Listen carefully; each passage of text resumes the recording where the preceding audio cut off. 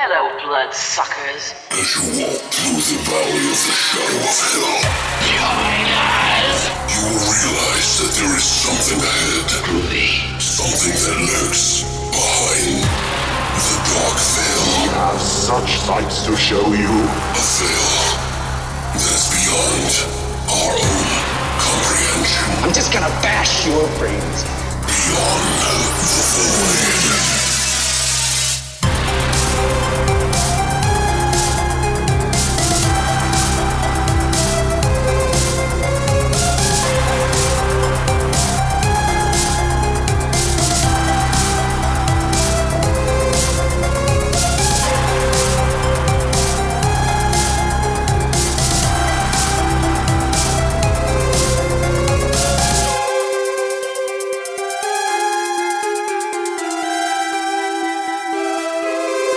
What's up, guys, and welcome back to Beyond the Void.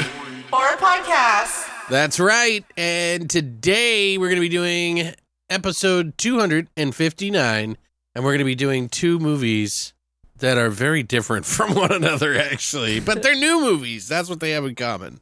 One is called Titane, or Titan, as actually how you're supposed to say it. Titanium, Titane. It also goes by Titanium as the other name. But it's Titan from 2021 and Night Teeth from 2021. That's on Netflix right now. that's right. So two new movies that we're going to be talking about today that are very, very fucking different. One is probably the most memorable thing you will ever see, and one is just kind of, yeah. Yeah. But that's okay. We enjoyed ourselves. We had a good time watching these movies today. We did. Or this past week or whatever. And we also wanted to give you guys a big thank you for supporting the podcast with the merchandise. We did close down the store, as you guys know. We'll let you know when we're going to reopen it for single items here and there. You're going to want to grab those as quick as you can whenever they do come out, because that's the only time we're going to do them. Right. And we may do like one or two items at a time, just to try to get, some interest in there. And I'm also going to try to do some different designs behind the scenes, like maybe something like horror shots themed, or, something close to the podcast that you might like, so that you might want to pick up too. But thank you guys so much. It really means a lot to us, and it helps us out a great deal. And basically funding what this thing costs a lot of money and time, and it really does go a long way to help us out. So thank you guys. But Christina, how are you? What's going on with you? Anything new? Well, I've been... Better than just, nah. Let's have a conversation. Well, I've been working so hard. The world is ending. Oh Yay! my God. It's the apocalypse. Oh my God. That's about it. She's doing fucking TikTok memes now. She's become a TikTok meme. Which, by the way, guys, we are on TikTok, by the way. Yes, under you BTV are. Cast. I haven't really done a whole lot with it, although I did have a semi-viral moment, I had I think it was like a 10,000 views happen for my little jokey Halloween res joke that I made about how balding Michael Myers, it was based off the fact that I thought of a balding Michael Myers mask, and then I shared it in the Do You Love Horror group on Facebook, which you should also be following. But if you're on TikTok, I'm going to start doing weird funny things on there that are TikTok exclusive for the most part, that make more sense on TikTok. Right. Like quick little quirky things that I say when we're watching a movie or something, or that we find is funny, or just stupid shit. Right. But yeah, so I forget what I was saying now. Oh, you're TikTok crazy. That's what it is. And she brought me into the TikTok world now, where I used to be Mr. YouTube man, and I would watch all YouTube all night. No, not anymore. No, now she's got me on that fucking I'm even TikTok drip. First thing in the morning is I pull up my TikTok live and I do my workout with the TikTok people. I do my workout on TikTok. The misunderstanding that I had with the service was it's for little kids, and exactly. the stereotypical shit. Yeah. That everybody kind of calls it and says, oh, you just get up and dance like an idiot. Oh. No, actually, there's a lot. It's very catered. Like, there is more people on TikTok, I think. Yeah. that are in the now. Like, there's people who have solved murders and shit Yeah. on fucking TikTok. Oh, and that kid who used the hand signal because they were getting kidnapped and they learned the hand signal on TikTok. Right, yeah. Yeah, it's shit like that. It's weird. Like, it's a really strange community. There's a lot of, like, you know, toxic sort of behavior, but there is also like a really good group of people that are in there too. Right. Who, you know, they're just funny. They just want to have say funny things. A lot of pet sharing that's really funny. And, you know, I actually feel like when I watch it, like in a better mood than when I'm on Facebook, Like Facebook, or yeah. fucking even Instagram. Yeah. Like, Instagram's cool, but, you know, it's just different. And what I like about it is, like, I don't have to contribute and I don't have to, like, be a part of it. Right. I'm literally, like, they're just watching. Yeah, that's what like I YouTube. did, and a lot of people do. You know, we just watch it, and like sometimes we'll sit in bed and we'll just sit there and watch it just to watch laugh it together. Yeah, so we can funny laugh stuff, together. like because there's the algorithm chooses. And by the way, this podcast is brought to you by yeah, right. not TikTok, because we're just I don't know, why were you talking about I don't this? know. But there is a lot of horror fans on TikTok. There and really is. They have some pretty interesting material, including one of our friends, Kyle, is from So Good It's Scary, who does a lot of promotion for a lot of different people. Shout out. You can follow him on there as well. Oh shit, I'm not following him. I'm gonna follow him. That's right okay. Now. That's okay. I mean, I forget shit like that all the time. Yeah, exactly. It's but like it I'll be on my doesn't pop up. BTV cast on Instagram and I'll be like, oh shit, I don't even follow them? What the fuck? But I think about them all the time. It just happens. Right. You're just not thinking about it. Anyway, but yeah, I don't know why we decided to talk about that. We got Thanksgiving Because coming up. I've been It's working so hard. all right. The world Okay. is All right. ending. That's enough. Yay! What are we doing for Thanksgiving? Are we going to your families or what? We are spending it with my father in the care home. Oh, that's right. Her father's been doing better, by the way, guys. We've kind of ironed out a lot of details and stuff. It ended up being West Nile virus. West Nile virus. If you guys aren't wearing mosquito repellent, I would highly encourage you to put some on now, because this shit is fucking wild. And these mosquitoes aren't dying No, in the cold. they're not. It's I got bit a couple of times out there already, and I worry because it's like we had an outbreak of West Nile virus here in Arizona, and it's like it happens all over the country throughout the year. right. But you just don't realize how crazy this thing is. Yeah. It like literally makes you feel like go nuts. For like, and this isn't just like for a couple days. I mean, And not just that, physically, mentally, like the whole fucking thing. First of all, like, can I share just a little? yeah, that's fine. You know, like her father thought that there was a man in the room staring at him the whole time, not saying a fucking word. That's creepy shit. He saw bugs crawling on the ceiling. That's some like fucking, what do you call it? Like with that drug that you fucking take, the peyote. Oh yeah. You see shit like Yeah. that, like, and you're not on peyote, guys. Like, what the fuck? Permanently, you see this shit. When he was in the hospital bed, he thought he was down in the infirmary, and they were putting his body in the thing. Fever And, dream yeah, type shit, Like guys. it's not. Where you're like fun. can't control it. You Yeah. know, it's really kind of scary. And then on top of it, it causes people to not remember things very well. They can't speak very well. They have to relearn some of their speech and physical therapy. My dad just started walking again. And there's It's just a been large nuts. group of people that are out there in Arizona right now. And one of them actually connected with her father about this whole fucking thing. Yeah, and he was 28, so I right. mean, It's not an age it's not thing. an age thing. So, I mean, Well, it affects everybody differently, but dude, I go out and smoke you every don't night, know. and I fucking hate putting that oily fucking. that's why you need to sit up front. Yeah, well, I don't think. Well, yeah, because we have this large, what used to be a A golf golf course, course. but they have this large, luscious green out back that gets watered like 5 times a day, and it's like it's a nesting pit for It really is. fucking mosquitoes. And I know they fog it, but it's not enough. Ugh. Anyway, Anyway, it's crazy shit, guys. Like, everything is trying to kill you. dude, Everything. I think someone could make a horror movie out of just getting West Nile and incorporate it in somehow, you know, in some way. Mm-hmm. Because holy fuck, man, that's some scary shit. I was like fascinated when dad was talking about, like, oh yeah, there's a guy sitting right there. I'm like, what the fuck? He says, Like, what if he really is and he's tuned into some other fucking dimension? Like, I'm trying to figure out like another way. well, he also said it was weird because the second hospital he was in, he remembers it being a different feeling than like the other places he had been. And I was like, oh, well, that's interesting. Right. Well, maybe he felt a little comfortable here than he. I The don't people know. were a little more sterile. Yeah, but they weren't. But you know what I But mean. I know I'm what just you saying, mean. like your Yeah. emotions can affect how you feel. Yeah, how you and feel, what you especially think. your brain. Right. Yeah. I mean, it's just freaky It shit. is, it and like is. even now, he's still kind of dealing with it. So again, get some off. Spray that shit. Take baths in it. I don't know, man. But yeah, he's getting better, so we're really happy about that. And yeah, so it's been an interesting ride the past few months here. So Yeah. God, we haven't even been able to, like, there's been a lot. So if you guys haven't seen, like, a lot going on, and then on top of it, I'm fucking dying pretty much. My fucking feet are swelling. I can't sleep. I can't stay asleep. I can't stay awake. Like, I literally will fall asleep in the middle of a movie, and then I'm like, oh, fuck. And then I got to go back and rewatch everything.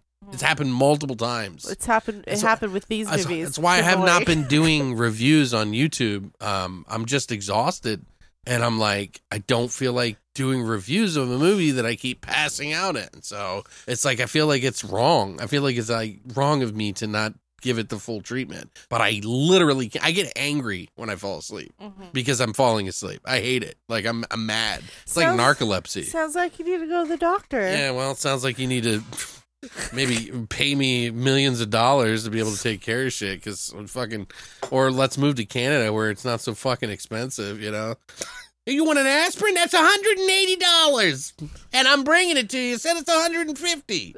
Oh, thanks. Wow, I would have rather walked down to the goddamn CVS from here with a catheter or whatever the fuck in my dick. You know what I mean? They'd go fucking pay that kind of shit.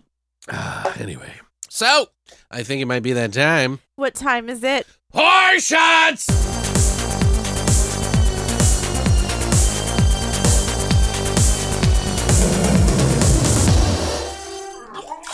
All right, guys, so we decided to pick Titan as one of the movies that we were going to do a shot. Now, originally, we had the perfect ingredients, and unfortunately, we're just a little strapped right now, and we couldn't go down and get it.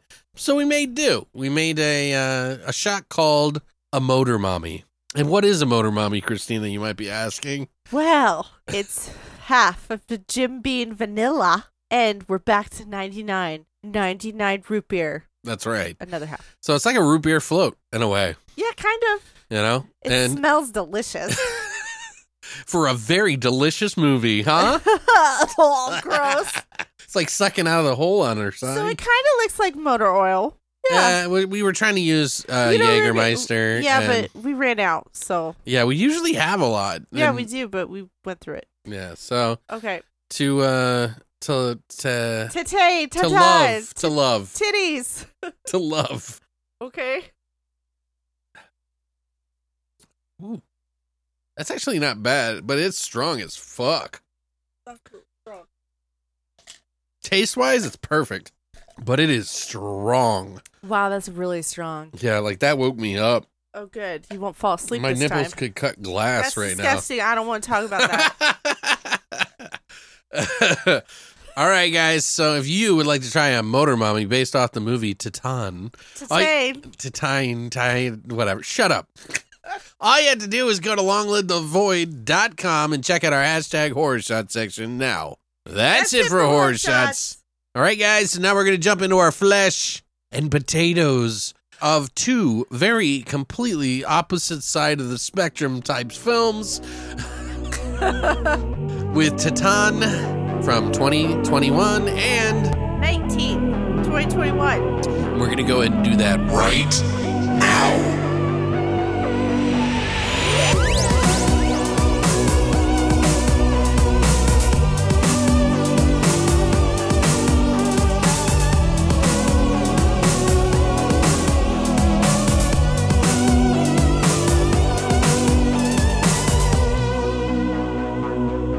All right, so Christina's going to kick it off here with 90th. Yeah. Vampires, one of Alex's favorite types of movies. Okay. A college student moonlighting as a chauffeur picks up two mysterious women for a night of party hopping across LA. But when he uncovers their bloodthirsty intentions and their dangerous, shadowy underworld, he must fight to stay alive. All right, this was directed by Adam Randall. Mm-hmm. He did I See You. I'd seen that one. Yeah? Yeah. Well, he did it. He also did iBoy. Did you remember see that? I saw I See You, and I think the ending there's something wrong with the ending or something. I can't remember what it was. It really kind of bothered me. This I feel like is probably a better movie than that. Okay. He also did Level Up from 2016. Mm-hmm. This was written by Brent Dillon. This is his only credit for like everything. I couldn't find anything else on him. Okay. And this movie stars George Lendenborg Jr. He plays Benny. He was in Spider-Man Homecoming and Far From Home. He was also in Bumblebee, Alita Battle Angel. He was in Wu-Tang and American Saga TV series, which I have not started yet. For some God knows reason why I haven't watched that yet. Okay, also starring Debbie Ryan. Would you say Wu-Tang? What the fuck? Yeah, the Wu-Tang. Yeah, they have a TV show that's like their earlier lives. That's on Hulu. Oh, okay. I didn't know that. It's called An American Saga. Anyway, okay. Debbie Ryan plays Blair. She started out acting on Barney. She was the teenage girl, actually. Yep, she was. I saw her in an teenage girl, interview Barney. talk about that. She's also in Insatiable and Sing It, the TV shows. In 2011, she was on an episode of R.L. Stein's Haunting Hour. She seems like one of those kind of actresses. Right. I'm talking about like they have been starting out since they were a little kid. Mm-hmm. Yeah. Yeah. She's very confident. Very. Lucy Fry, who plays Zoe, she was in Bright. She was also in 11/23/63. That's what she was from. Bright? Yeah. I was like, God, she looks familiar. She looks like two people mixed together. Yeah. Like Priscilla Presley and like some other girl. Do you Yeah, know what I'm talking about? Yeah, I didn't. She was in. I didn't research her parents or anything, but maybe she's no. from like a I family. didn't mean that. I'm not trying to genetically decipher who she is. Jesus Christ. She was also in 11/23/63, which is like one of my favorite Stephen King books. Okay. She was also in the Wolf Creek TV series and Vampire Academy. Raul Castillo plays Jay. He was in Army of the Dead, Knives Out, and the Ghost Tape TV series. Mm-hmm. Alfie Allen, who's probably the most famous actor in here, he plays Victor, the villain. He was in John Wick. Right. He was the puppy kicker. Yeah, in the first John Wick, yeah. He was also in Game of Thrones. Like, I forget who he played, but he was a major role in there. He was in The Predator, Jojo Rabbit. That'd be funny if they made like a spin-off story from John Wick, and it's called Puppy Kicker, and it leads up to how he could kick the puppy. That's horrible. I hate it. That would never happen. I don't know. He's a good actor. Little shit, you know. Also, he's a British actor. He's not even Russian like he was in the movie or whatever. He's a good actor. Yeah. Also, Megan Fox is in this movie for like a quick minute. Yeah. You know, and I couldn't find a budget on this movie. Honestly, I didn't really look that hard, but I couldn't find a budget on this movie. Okay. And what did you think about Night? What the fuck is this? Well, I want you to go 19. first because I want to know what you think about this movie because I've been wanting to talk about it for a little while. I know I've been spilling the beans because I just want to. 19th? Yeah. Oh, so you want me to go? Yeah, go. All right. Let me tell you what I thought. Well, the trailer for this movie was pretty awesome, and I was very excited to see this movie because the trailer was just like, it looked fun, right? Yeah, it did look fun. It's not that it's bad or anything, but go ahead. I know, but when you continue watching it, I did not like the story in this whatsoever. I did not like this story, not at all. Not I did at not all. like story in my jaw. It seems like a TV show, and it kind of reminds me of Lucifer. Okay. You know, the way it's better than that in like budget. I think it has more budget. Well, yeah, it has more budget, but I mean, just the way it was shot, right, and the way it felt. Like I felt like I was the watching look of it is Lucifer. very, very much like that. Yeah, yeah, totally. Very picture perfect. And the plot in this reminded me a lot of Underworld. I'll tell you what I thought what I mean? afterwards. You'll see. Oh God, I don't. Okay, I can't. I don't get the underworld thing, but okay. Well, because in that movie, it was all there was about werewolves and vampires. Yeah, but they were betraying their kind and like going after each other, that kind of shit. Okay. not to spoil anything. Yeah, no, it's fine. I just It's don't agree. like in this movie. I think this would have been better if they would have made it a little bit more simpler, where it was Simpler? where it was legitimately a chauffeur, and then like who picks up these two chicks, and then there's just antics. There's not this whole backstory about this whole underworld.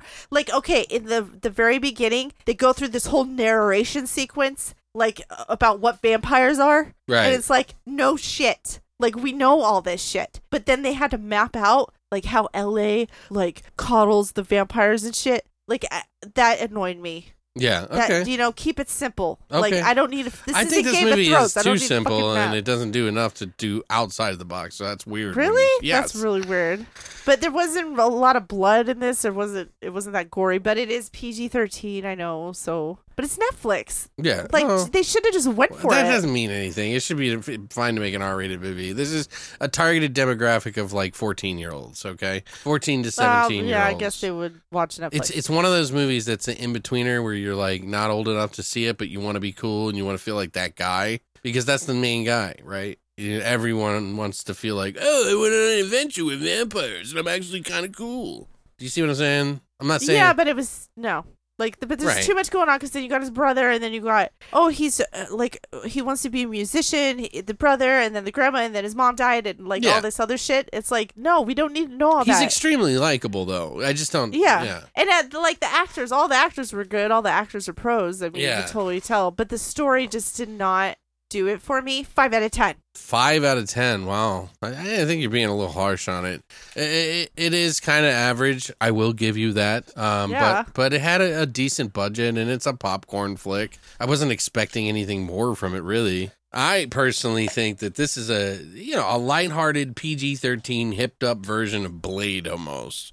Like, Really? literally, like, think about this, instead of having Blade running around and killing everyone to fight Brad Dourif at the end, it's a likable kid who happenstance falls into the city of vampires with some sort of love story He thrown didn't in. kill anybody. No, but there's, Brad Dourif, and if you haven't seen Blade, earmuffs, Blade, Brad Dourif is the Victor character, okay? Right. And he kills off the old vampires Right. in order to take over and reign supreme. Oh my God, it's almost like the same plot. Exactly. Except there's no Blade in this movie, and it's a love story in place of it. So that's really all it is. And not Brad Dourif. God damn it, I always say that. I mean Steven Dorff. Oh my God, you're right.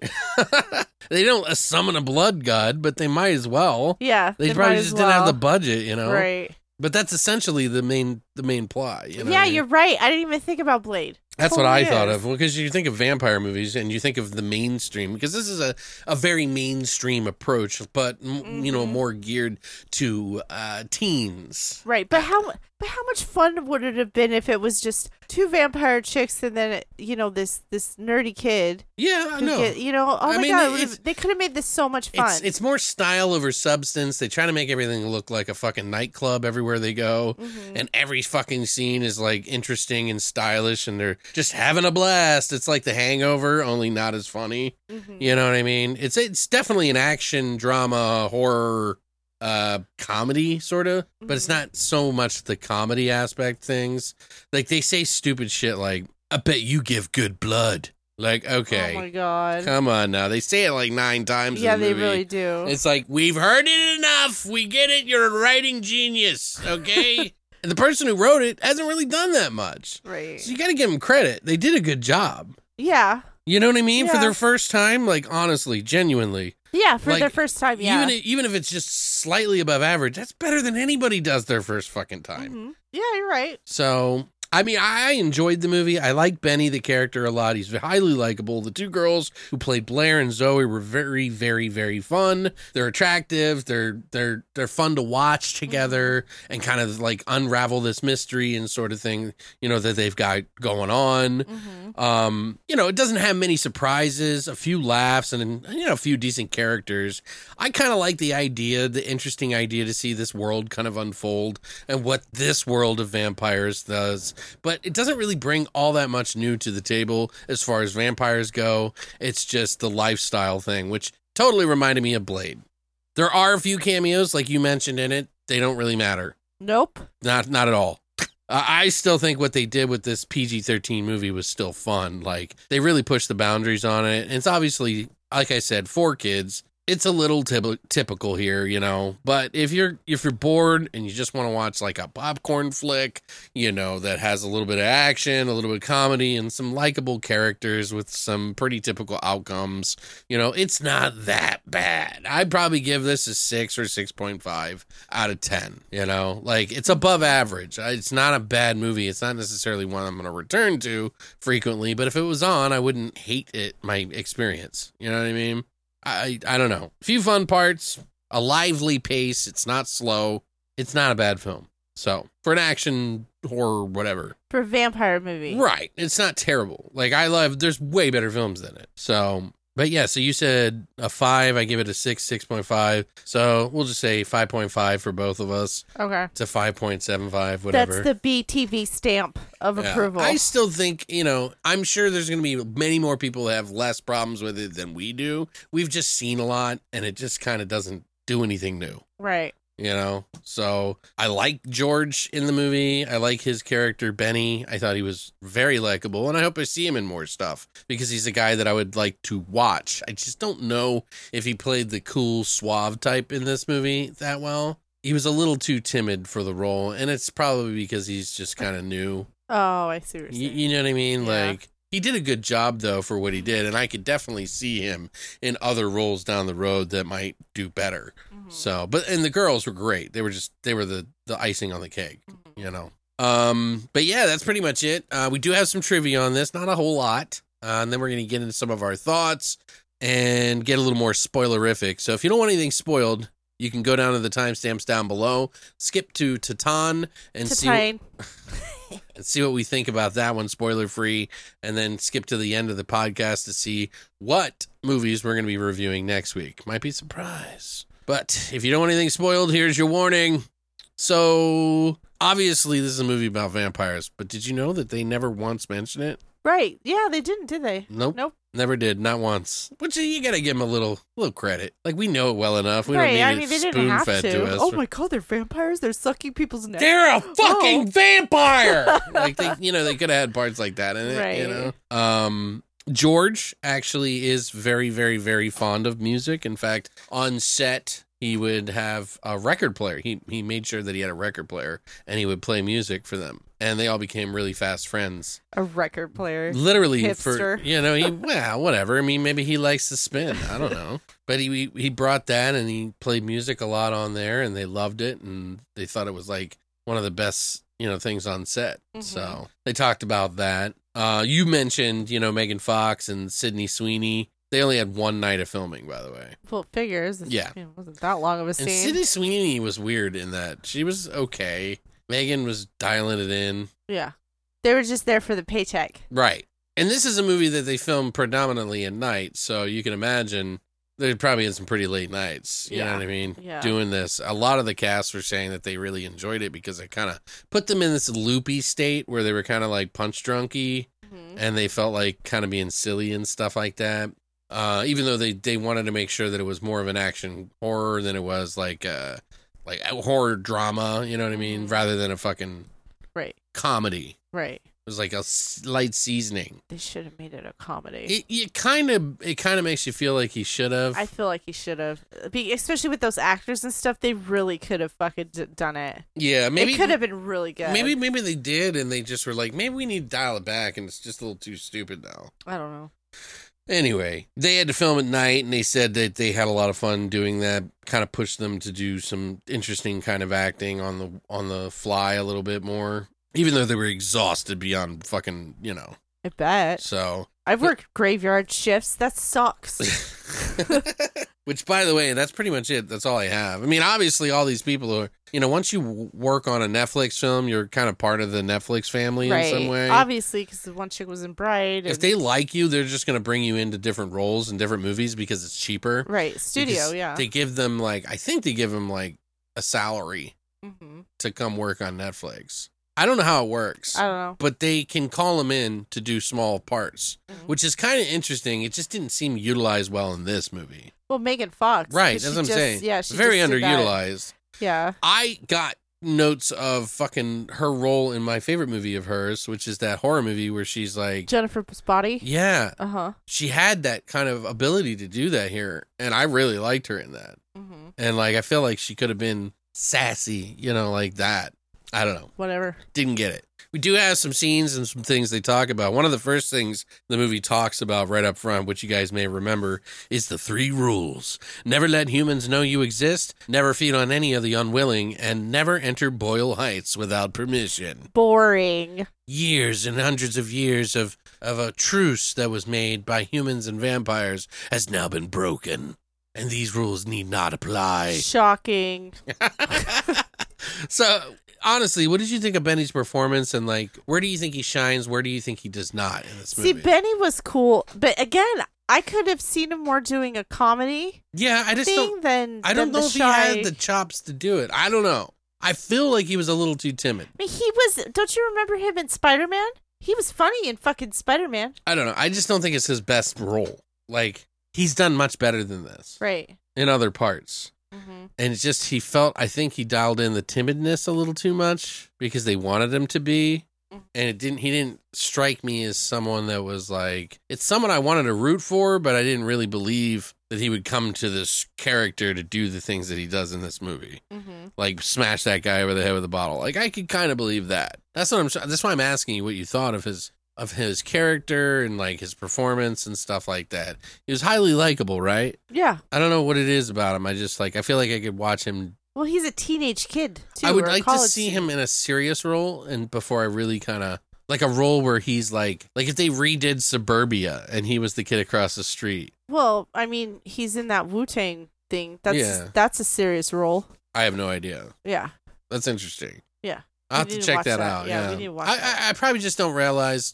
I don't know. I liked him in this role. I just feel like he wasn't the best part of it, and he should have been a little bit stronger. Even though I really liked him, and it's such a I weird thought it combo. was. And I thought it was a story. I thought it had nothing to do with the characters. Maybe I thought it was a story, and he had to fall in love with this chick. maybe because he is the first time writing. This is his first script. Yeah, he he's, didn't like, get his hashing dynamic out. with his character. Yeah. But there was moments that I really liked him because he was just genuine. He has this like genuine acting style. I just don't, it feels like, I don't know. Right. I don't know what I'm trying to say here. Is there any part that you didn't like him in? No. What did you think of the girls? Like, were They're they- funny. The girl who played Chloe or Zoe was a little. I don't know. Some parts it was a little too much. Like you could see like the she cracks a smile in some scenes, and I'm like, oh, that's. well, she's I think you're supposed to supposed be to do having that. fun with her food. But man, I don't think so. I don't know. No. It wasn't. It was just her talking to people and like trying to be tough. Okay, I thought she did a good job. But I thought they did a good job. Especially the two of them together were really good. What do you think was more believable and what was not? Like, was there any moments in the film where you're like, okay, that's not going to happen? None of that was believable. Right, Even but I for mean- vampires. I Like, mean, within the realm of their world that they built. like they can't kill people. Come on. Like how fucking stupid is that? Like, who can't kill people? Remember, that's one of their things is they could feed off people that. Yeah, that's they would because they give- made a truce, Christina. Yeah, I know that's stupid. Vampires wouldn't do that. They do because they want to survive. That's the whole theory about vampires. No. Is that if they were to take over the entire race, then there would just be a feeding See, frenzy. which- And hold on, and then there would be nothing left. That is the whole thing. Which That's makes- why they remain in the shadows. They don't go out and address themselves because they're feeding just fine. Well, they gotta, no, they don't need to address themselves. They would feed to kill. Not everybody. Well, I don't understand what you're getting at. I just don't like the storyline. Like, I don't like how they can't kill. They're only supposed to feed if the people give permission. What the fuck is that? That would have never happened in real vampire worlds. Like, True Blood is more realistic than this fucking I don't know about this that. fucking storyline where there's a synthetic blood. So then they could. Like, that is way more. I mean, I didn't watch the realistic. show enough to even give a shit. It may be good. I don't know. I liked it. Well, up Seems until like silly. this third season. I think it weirded me out when I saw redneck vampires. Like, yeah, that fought the or the Civil Louisiana War. one. That's like, I'm just like, It was so dumb. It just doesn't make sense to me. You know what I mean? It's like, Yeah, but that's why I liked it, because it's like you're almost they're putting in this history to it too, where they're bringing like that Southern and then like a little bit of the racial divide and stuff Sure. in it too, which I don't know, I liked it. what did you think of the lore in this? Did they add anything new to the lore that was different from most vampire movies? No, Yeah, I didn't think so either. No. Nothing. nothing. Do you remember anything? It's Blade. Like Victor was the guy. Like it was fucking Blade. So I'm saying And he was Underworld. Deacon by Yeah. the name. That's his name, Deacon Frost. Yeah, Deacon Frost. In Blade, that was Stephen Dorff's character. So Victor is basically Deacon. Even the club music. 'Cause Ding, ding, ding, ding, ding. Oh, it I all had heard like the that club urban music, thing. Yeah. It had Well, like no, it sounded like Blade. no. I was even thinking about that when they were in Blade one of the 2 at clubs. best. It wasn't like dance music. It was just like straight up like hip hop or like urban beats. Mhm. It wasn't like fast. Oh. Blade, the first Blade had a lot of fast beats. Yeah.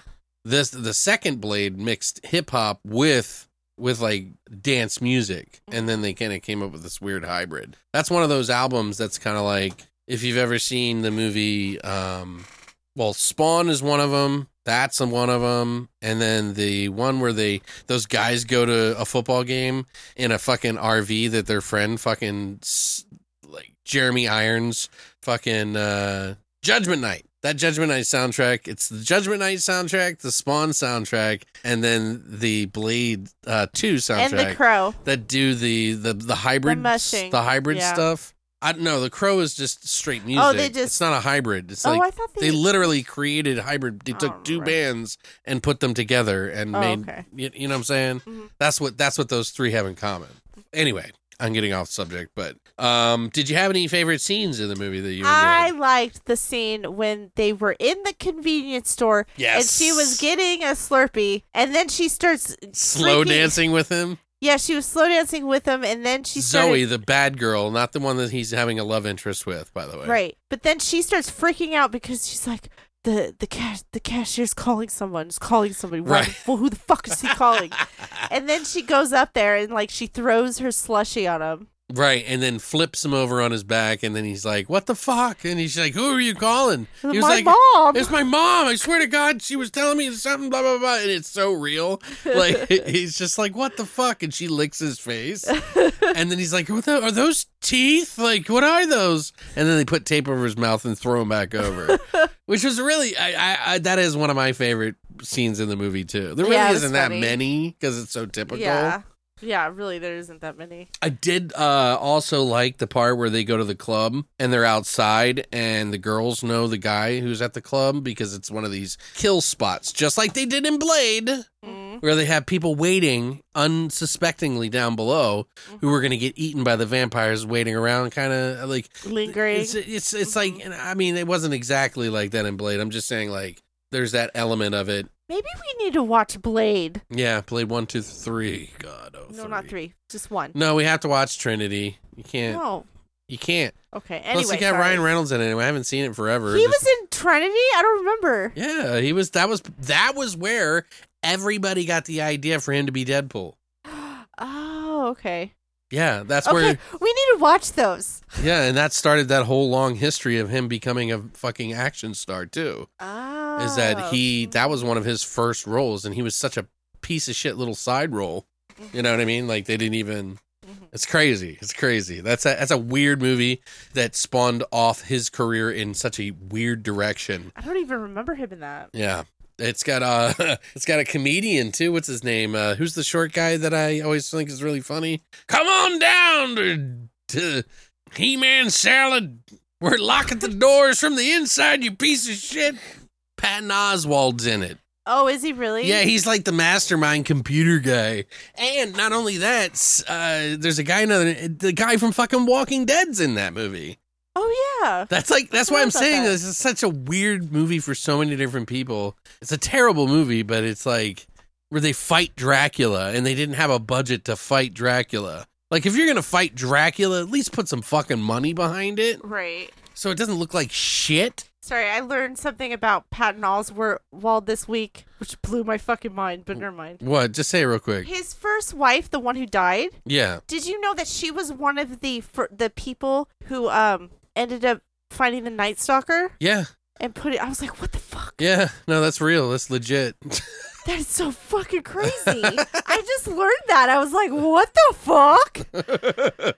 Anyway, sorry. True crime. My true crime. The only other thing I can think of in this movie that I actually enjoyed, Night Teeth, back to the actual fucking podcast that we're doing, Christina, is the stupid last vampire guy, right? Like, he's the last of the leaders of the vampire, and he's the stupid one that has a tiki bar lounge. Right. Do you remember like a that? Surfer. He's like a surfer guy. He's like the stupid one. And I'm like, wouldn't you kill that guy first? Yeah. Like, what? Well, obviously he wasn't that stupid because he had the bow and arrow people with him. The Legion. They had the Legion. Yeah. That was the other thing that was in this movie that was really kind of like, oh, God. Yeah, like the cosplay. So there's like regular world people, police and everybody. And then there's like people who work for the Legion, who are the underground vampire slayers who are against the people who made a deal, the truce with the vampires. See what I'm saying? That's another that's another trope from something else though. Yeah. That's another movie altogether. Exactly. I can't think of what it is, but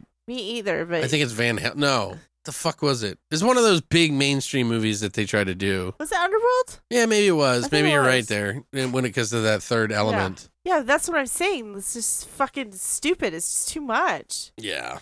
I don't know. They should have just had fun with it, but I don't know. I thought it was an okay movie. I wasn't like blown over the moon about it or anything. yeah, there better not be a sequel. Stupid. I'd rather just see that kid in more stuff, like something a little bit more legit. Yeah. A little too mainstreamy kind of feeling to me, for me to like love it. It's like kind of Marvel action-y. Right. Well, I think we need to move on to this next movie because I know you're dying to talk about it. Well, maybe you shouldn't speak for me. Maybe I'm not. I should speak for you because you don't know what the fuck you're saying. All right. Well, anyway, we do have another movie that we're going to talk about, even though Christina's sly fucking segue didn't work. Trying. I know. So we do have another movie called Titan. Pronounced Titan. It is a new movie that just came out. It's been in the festivals. It went to the Cannes Film Festival and it went to like TIFF and all those other places. This is the original like sort of plot synopsis that the director wanted people to know at the festivals. Mm-hmm. It is following a series of unexplained crimes. A father is reunited with the son who has been missing for 10 years.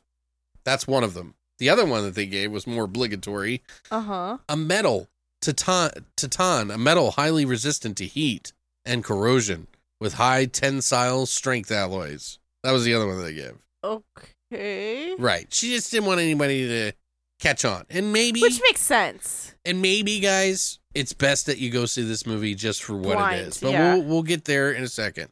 So, this movie is written and directed by Julia Ducournau.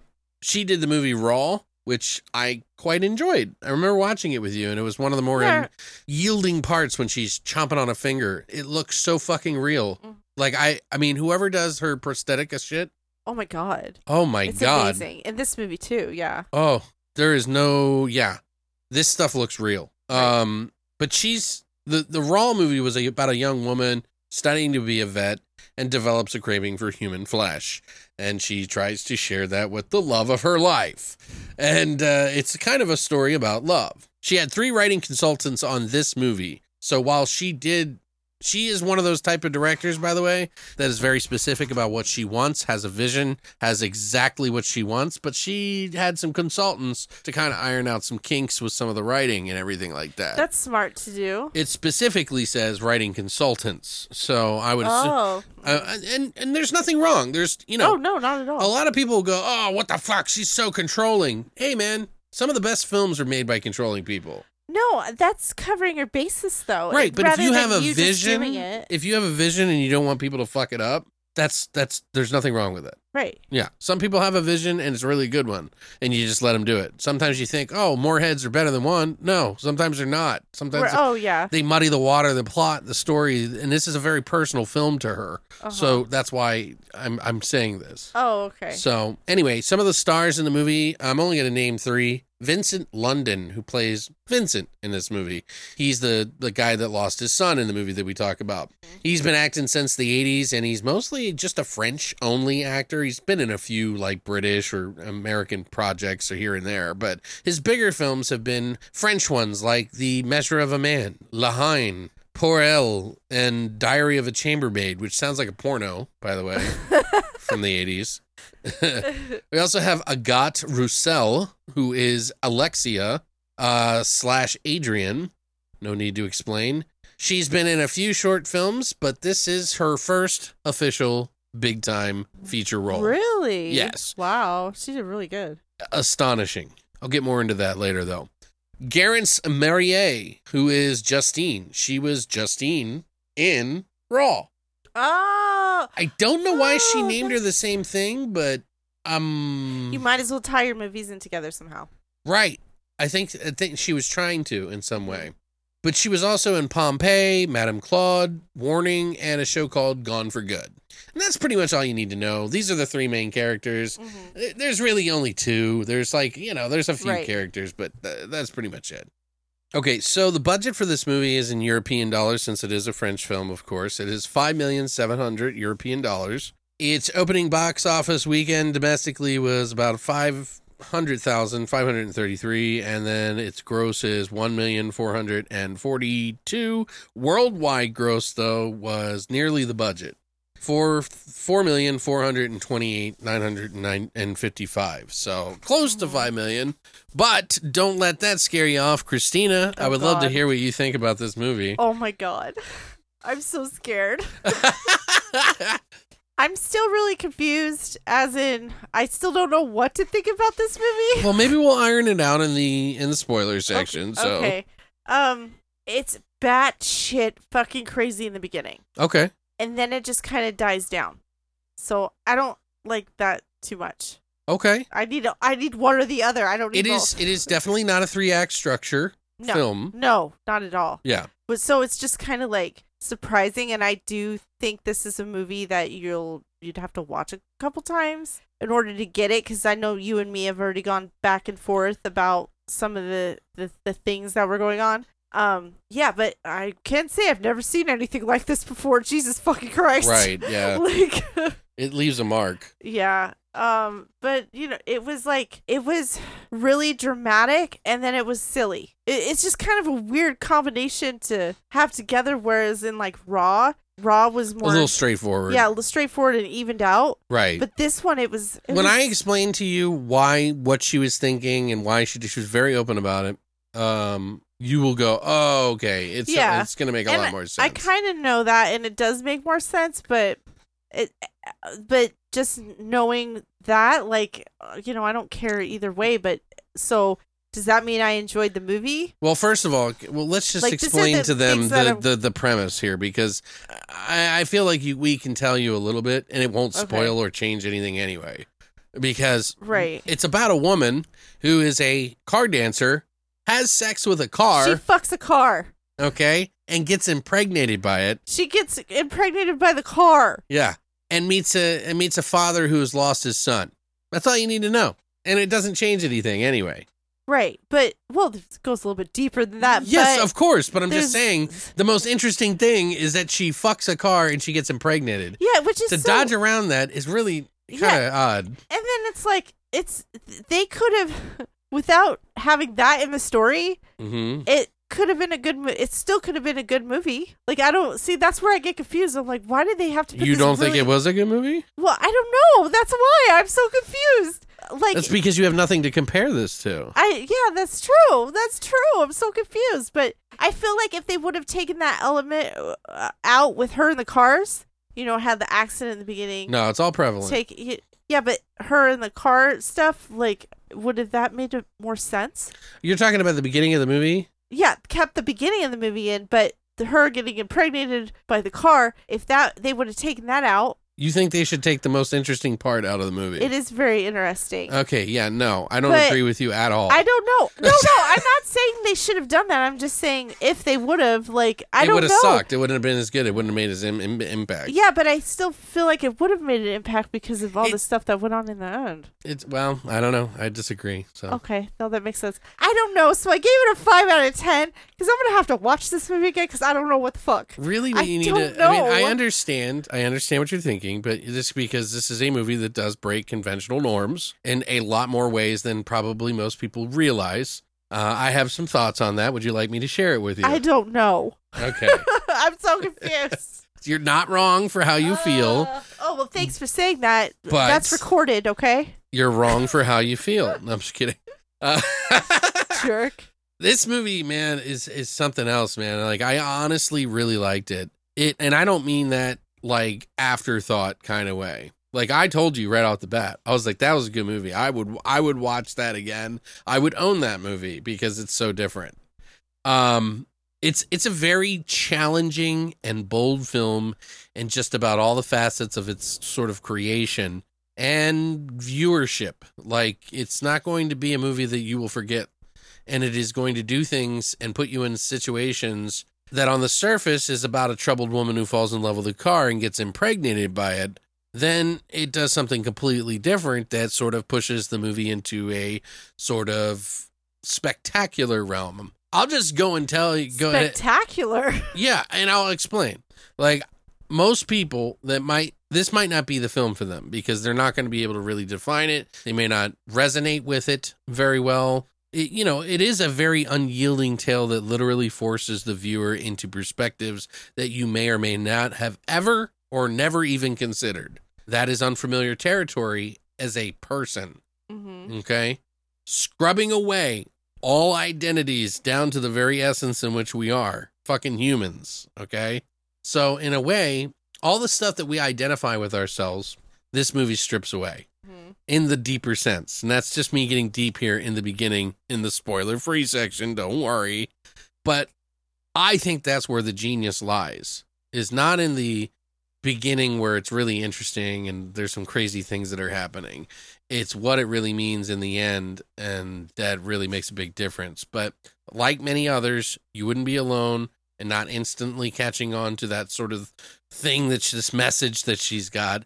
It's very, very personal in some ways and is based off a dream she had.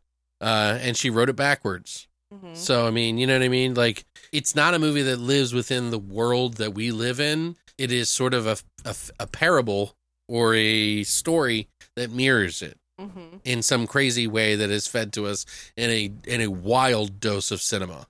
Do you understand what I'm saying? Yeah, that makes sense. In a way, it's almost like two different films, but I think the intro is set up a specific way as to let the viewer kind of be appalled by the certain actions, almost as if to set off alarms and distrust and unease, and kind of kick off the second half of the movie. You know, whether you're triggered by nudity, graphic violence, or sexuality in any way, this movie is going to trigger you. I'm just going to tell you, the most graphic thing I've seen, it's not the most graphic thing I've ever seen or anything. You know, right. I've seen so much worse. Right. It's just kind of brutal and kind of unyielding and doesn't turn away like most traditional films do.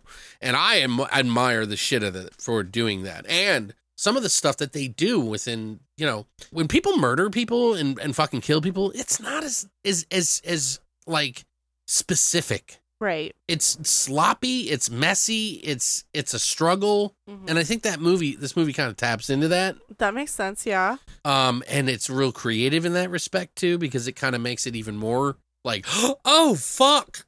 Mm-hmm. They missed and it went there, you know, that kind of thing. Right. I mean, me and you turned away a couple of times because it was pretty like. There's some nails and there was just things in it that just like, oh fuck, I don't want to see this. What the fuck? I don't know. The movie just has a tendency to go there, but don't let it scare you off. It's not like we're seeing the most insane thing you've ever seen. It's not Serbian film where they're fucking babies or something like that. Okay. At the start, I was like, holy fuck, what the fuck am I watching? And then it switches into this very weird turn of events and the situation between this insane girl and this father who lost his son and hasn't seen him for 10 years. and which is not only tense the entire time, but it's also very heartfelt and extremely weird. Like, which is a strange shift because the intro of the movie, the method of madness on display in the beginning of this movie is shocking and in your face, but it kind of winds down towards the last half of the movie, and It really does. for its essential message. Like I said, the setup, I think they set up that way to prey on the viewer and sort of direct their emotions and thoughts in a certain way, which I think is masterful when it comes to having a vision as a filmmaker. Because anybody that is able to make anyone feel anything for any movie is the ultimate goal, right? Like to get some sort of reaction or make you feel a way that you haven't before, to peer into this world that you have never lived through, right? Right. We get off on that shit. That's what movies are all about. I may have a better reason for the ultimate goal. I don't know. This is my theories on it, so we'll get into that more later. So stick around for the spoiler section if you have seen the movie. But it's hard for me to say what this movie is and what it resembles, spoiler-free. It's a weird, wild experience. It's really ultimately about metamorphosis, who we want to be, who we think we are, who we want to call family, and who we love. But I'm pretty sure that doesn't encapsulate the entire movie for someone who's not seen the movie. That sounds like some drama. Right. So it's like, it's given with a dose of holy shit. in a way that is just so unbelievable and crazy that you're going to be like, oh my God, I've never seen anything like this. So, but ultimately it's about the human experience and a lot more to me. Let's just say it's not your typical Hollywood movie. It's like an art house film that isn't slow at all. Makes sense. It is slower towards the end, but there's a lot of tension and things that happen in that you're just like, oh my God, what is happening? This is uncomfortable. This is uncomfortable. And it forces you to stay in that uncomfortable in some instances. The acting is amazing. I thought the woman who did this role, she blew me fucking away. Her name is Agathe Rousselle. She's fucking fearless, dude. Like, I cannot believe the performance that this woman gave. Her first feature film. She gave it her all. Right. I mean, we're talking about putting a woman in a very precarious situation where there's a lot of nudity, a lot of things that she, are not very becoming of an individual. And she transforms in this movie in ways and does different roles that you're just going to be like, holy shit, dude. Right. Part of it is, of course, her acting. Obviously, a lot of it is the direction, too. And obviously what they do with some of the makeup effects and stuff like that as well. Like, it really just grips you by the fucking head and says, look! Right. I don't know. I think she's amazing for doing it, and I really think she deserves a lot more credit than I think she probably even gives herself. But there's, also fucking Vincent Lindon, who plays the father in this movie, who when I saw the trailer, I was like, ooh, he just looks... Ugh. Like, what is this about?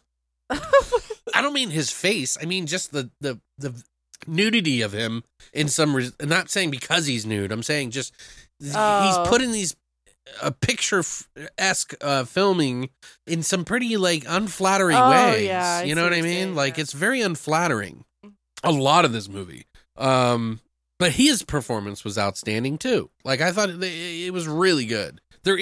There's just so much going on in the film, too. It's got this, like, body horror thing going on in the movie that will result in a definite few turnaway moments for some viewers. And, I would say, it's kind of like Cronenberg, but I kind of do that a lot. And I really don't think, I think it's kind of reductive to do that because she's doing her own thing here and she's doing it well. She may have been inspired by Cronenberg in some way, but he's not the only person that does body horror. Right. She just happens to use it in her films, and it makes a statement just like it did for fucking Cronenberg, and especially when you have some sort of fucking ideology or message tucked into that, it's even more impactful. And that's what I love about Cronenberg, is it's not just all over the screen for nothing. Like, there's a meaning behind a lot of this stuff, and she does that too. So, but if you are a fan of Cronenberg, it's definitely not going to offend you, okay? But But I personally really love films that challenge sort of my sensibilities and my how I feel and make me uncomfortable in some ways, because it's something I haven't experienced yet. And again, we watch movies to experience things that we cannot or do not want to experience from a safe distance. Mm-hmm. And that's something I have always had a heavy interest in, is just the mind perspective of why people do things, why they're react to the way that they do. It's something I don't think I'll ever shake from me. And this movie blew my mind in that regard. Mm-hmm. Julia Ducournau meticulously crafted this story. And it's all about stripping away labels that society may have embedded into us for a long time. And it rips it out of our chest and shows it to us while she's smiling. That's the kind of vibe I get with this movie, is that it's a good message tucked into this really fucked up situation. Mm-hmm. I'd give it probably an 8.5 or a 9 out of 10. Legit.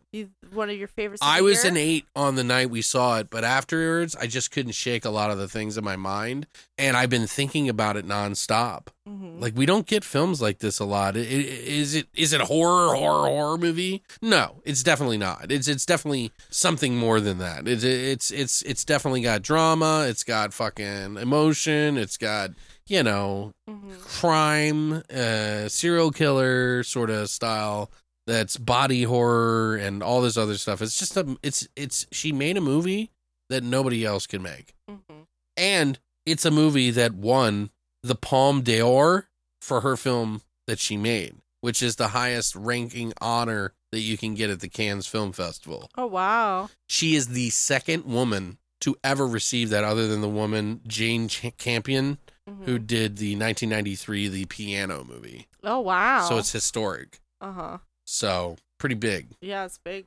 She's coming out swinging, dude, with this fucking movie, man. Mm-hmm. I understand this isn't going to be for everybody, guys. It's ugly. It's disgusting at times. It's brutal. It's violent. Brutal. It doesn't. You don't want to watch it sometimes, mm-hmm. but there is a really good message. Just like what's that movie? Requiem for a Dream. Right. It's the fucking. This disaster Carnage, with a little bit of sugar inside mm-hmm. of this really kind of endearing message. Mm-hmm. You know what I mean? Mm-hmm. About life and everything. And I, while we don't watch these movies all the time because they're not necessarily uplifting, if you look into it deeper, it might be. Mm-hmm. So I don't know. That's what I think. You give it a 5. So that gives us, we'll just say 9 just to be nice. 7.5 between the two of us. Sorry. No, there's nothing. I do think people should watch it, but it's just Well, when we get into the spoilers, I think it might kind of paint it a little bit differently, and you might appreciate it a little bit more. So we'll get into that now and share that with you guys now. If you don't want anything spoiled, of course, go watch the movie. It's out for rent. You can just rent it on any of your digital platforms. Check it for yourself. You know what I mean? Even if you don't like it, there's nothing wrong with that. It's just not for you. It's made for a specific audience. It's made for a specific person, Julia. Mm-hmm. And it's just a wild ride for me. I've never seen anything like this. And I'm sure we'll see more from her in the future. And I'm actually very excited to see more from her in the future. She said that Raw was her first film, and this really pushed the boundaries for her. She feels like she's on a roll, mm-hmm. and she does not want to do a film that isn't personal. So we're going to see a lot more from her after this movie. I guarantee you guys. Totally. She'll have another movie out in 2 years' time, no matter what. If she doesn't have one out for next year, I'd be surprised. Next year or the year after. So, mm-hmm. But if you don't want anything spoiled, there is the timestamps down below. You can check out to see what we're going to be talking about next week at the end of the podcast talk. And other than that, here is your warning. So, I'm ready. Give it to me. This movie was shot in the middle of a pandemic. So, cool. So there's a lot of that going on. It was supposed to begin in April, but it got delayed until September. Mm-hmm. So they actually did this movie pretty fast. If you think about it. Yeah. Post and everything, they didn't, it was just really well shot anyway. And I don't think they needed to add that much. Mm-hmm. But the director, Julia Ducournau, said that the love element in the movie, Raw, that she rather loved that in the idea of that movie, and it's somehow kind of stuck with her because she was like, wow, this guy's like willing to stick through anything for her because he loves her. And that's such a strong, empowering message. And she said, well, what if we kicked that up a notch and brought that fucking sort of idea into another movie, but push the boundaries even further, as in this person's even worse, doing worse things for love. And then love kind of reels them back in. Does that make sense? Yeah, it makes sense. But she said that this was a challenge to herself to do another story like that. Obviously pushing it much further this time, really testing the bounds of love. She said that she really likes a movie that sheds so many different layers as you watch it. And that, you know, movement means change, means to grow and to learn and to metamorphose, you know, this whole metamorphosis thing. And you have to go through different metamorphoses in order to reach your true self. Right. Whether that means spiritually or physically. She seems like a spiritual person. Right. But she also did not like the 3-act structure. She said academically, that's what I was taught to do. Right. But she said this film is not the structure for that. Makes sense. So that's why it's going to be a little off for a lot of people, because they're used to sort of a 3-act structure sort of thing going on. People change it up. They usually use the first 2 at least, and then sometimes they mix up the last. This is kind of like backwards almost, you know what I mean? Where like the height of the movie is like in the beginning. In the beginning, like the very and stuff. beginning, yeah. Which I'll be honest, when I first saw it in the beginning, I was like, holy shit, this is the beginning of the movie? Where is this movie going? Yeah, like, even though I still enjoyed the last part.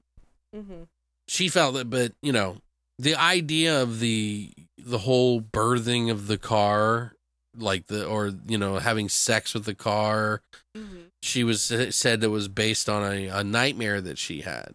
And she said, not a dream, a nightmare. Okay. Oh, okay. The last scene of the film, which we already know, is her giving birth to the baby with the steel spine. She said that is where the dream is, the nightmare she had took place. Was the baby? Was her giving birth to this, you know, steel monster, steel baby or whatever. And she said more specifically that the nightmare she compared to life and death. Meaning, like, giving birth is life, but, you know, the metal is cold and not alive. It's dead. So it's like... Okay. It's her idea of what light and darkness have to coexist. Life and death. Light and dark. They can't exist without the other. Okay. And that's the literal point in which that means. She just said that that's why if you think about it, that's why Alexia in the movie is so self-indulgent and guided by her own actions and nobody else in the very beginning. She fucking burns her house down. She fucking kills all these people. She burns her house down with her parents inside. We'll get into the specifics here. I'm just explaining something. Right. But she's kind of guided by her own actions, and she's selfish. You know, she's this monster. And it's partially in part because she gets in that accident in the beginning of the movie. Right. Which I was trying to explain to you after we watched it. That she wanted attention from her father. Father who's driving. Right. And because he didn't want to deal with her, they wrecked. And then she got a titanium plate put in her head, which became fused with her personality. Right. The dark side, the death. Oh. You see what I'm saying? Yeah. The coldness, it's too deep for me. The lack of humanity. But she meets this guy, the father, who's had a son missing for 10 years, and she plays the part of the son. And their relationship, she's sort of getting re-in-touched with her humanity. And it changes her. Because she has to survive for the child. Right. So it's not about, oh, she's a murderer, I can't associate with her. There's probably some other descriptions here, but I'm getting to my point here. It's a long one. But she's basically birthing a new love. This is what she said. A new life. Essentially, sometimes our worst experiences lead us to the best find, of light. And that we these, like, death and life and good and bad and all this stuff, the dichotomy is actually all intertwined. Right. And it's a part that we need to accept so that we can live a better life. You see what I'm saying? And this, of course, leads us to what I would assume metamorphosis and what a lot of people are considering gender fluidity. Because in this movie, she plays the part of this guy's son, even though she's a pregnant woman with a fucking car baby. She had to hide all that. She had to tape herself up, all this stuff. A lot of this is very, very transgender specific almost. What transgender people go through, you know, not necessarily murdering people or something like that, but feeling that they're a monster. Do you understand? Because they're not being who they are. Right. Does that make sense? Yeah, that makes sense.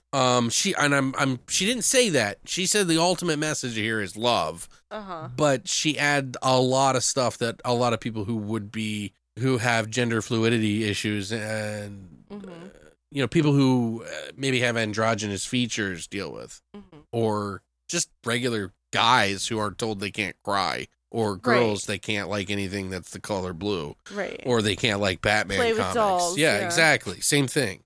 The entire beginning of the movie was like sort of leaning hard on the objectifying women thing. Remember, even in the beginning when she's dancing on the car and there's all these guys like, yeah, I want to fuck her, da, da, da. And she's like humping the car. Right. You were Yeah, just, I was what did like, you say? Oh God! Yeah, I was exactly. Like, really? Because it was like all the women. And what did I tell all you? the women. What did I tell you? Yeah, you said there's a reason. No, I said it's directed by a woman, Christina. Yeah, but There's got to be a still. reason. Yeah, there's a reason. Anyway, I thought it was funny because she was like, "Oh my, it's intentionally put on there pretty thick." Right. Obviously. Even if you said that in the beginning, and it's just done so intentionally to kind of point it out to you, but this is like the metaphorical sort of metamorphosis that is going on. You know, she's coming to not associate themselves with that sort of gender identity politics and stuff. You know what I mean? Like Vincent Linden's wife, she was actually not very amused with this story concept when she heard it because everybody was drinking. And she was like, I don't know if I like this. And then she was like, I like Julia, but I don't know. This seems weird, a little different. She's like, is she okay? Kind of thing. And he said he at first was taken back by the script. You know, he was like, I don't know, man. Right. Like, can I do this? And then he said the more and more he read, the more and more he felt like he had to do it. And that nobody else should do it. That it was for him. And so he talks about how it literally changed his life. Oh, wow. Like this role really changed his life.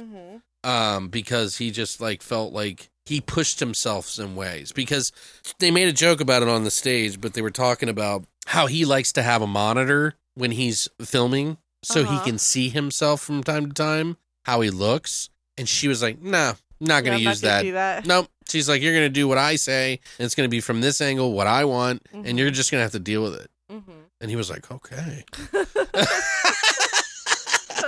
And it really made him kind of get deeper into the character. And he really felt like he became so attached to the character and what was going on.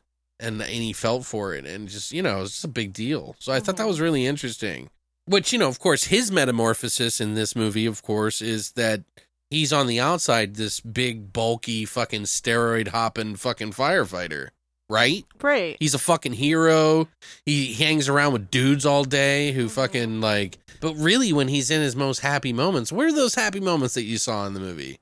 When he was dancing. Exactly. Yeah. Which is, you see what I'm saying? Oh, they're like, oh, that's very, you know, effeminate. Feminine. You know, Yeah. like. And he's like, hey, I'm not scary. See, I can dance. You know, and then he's doing like, they do these like weird scenes in the movie where the firefighters are having like raves and shit like that. Like, I'm like, what is going on? This is such a bizarre movie. Like, does this really happen? I'm like, well, it is French, maybe. It might be a cultural thing. No, it was, I'm sure, pretty much put in there specifically for his character. Because he always seems happy. And he doesn't want to deal with anything else. He's like, this is my spot. This is my spot, you know? Right.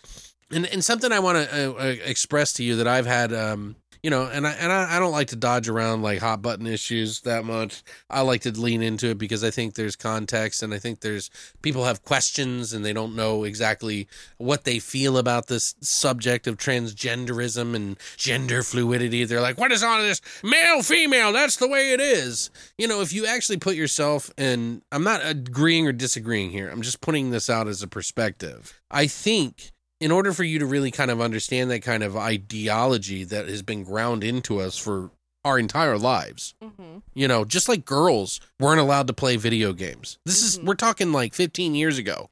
Right. We're not talking like, Right. you know, a long stretch ago. You know, you weren't allowed to fucking read comic books because that's what guys did. Right. You're not allowed to play with dolls, son, because that's what girls do. And you know what I mean? Like, and it's like, I understand that that's how we've been trained over hundreds of years, because that's the roles that we've had. But if you put yourself into that perspective and think about how oppressive that is for some people to not have the freedom to be able to go do things that they want to do. The option. Right. Yeah. That becomes tyranny, if you want to call it that, of your own personal self, of your own identity, so to speak. And I think in order to understand that this is not only a transgender problem, this is a male and female problem as well. And that's why there are people out there that push this kind of thing.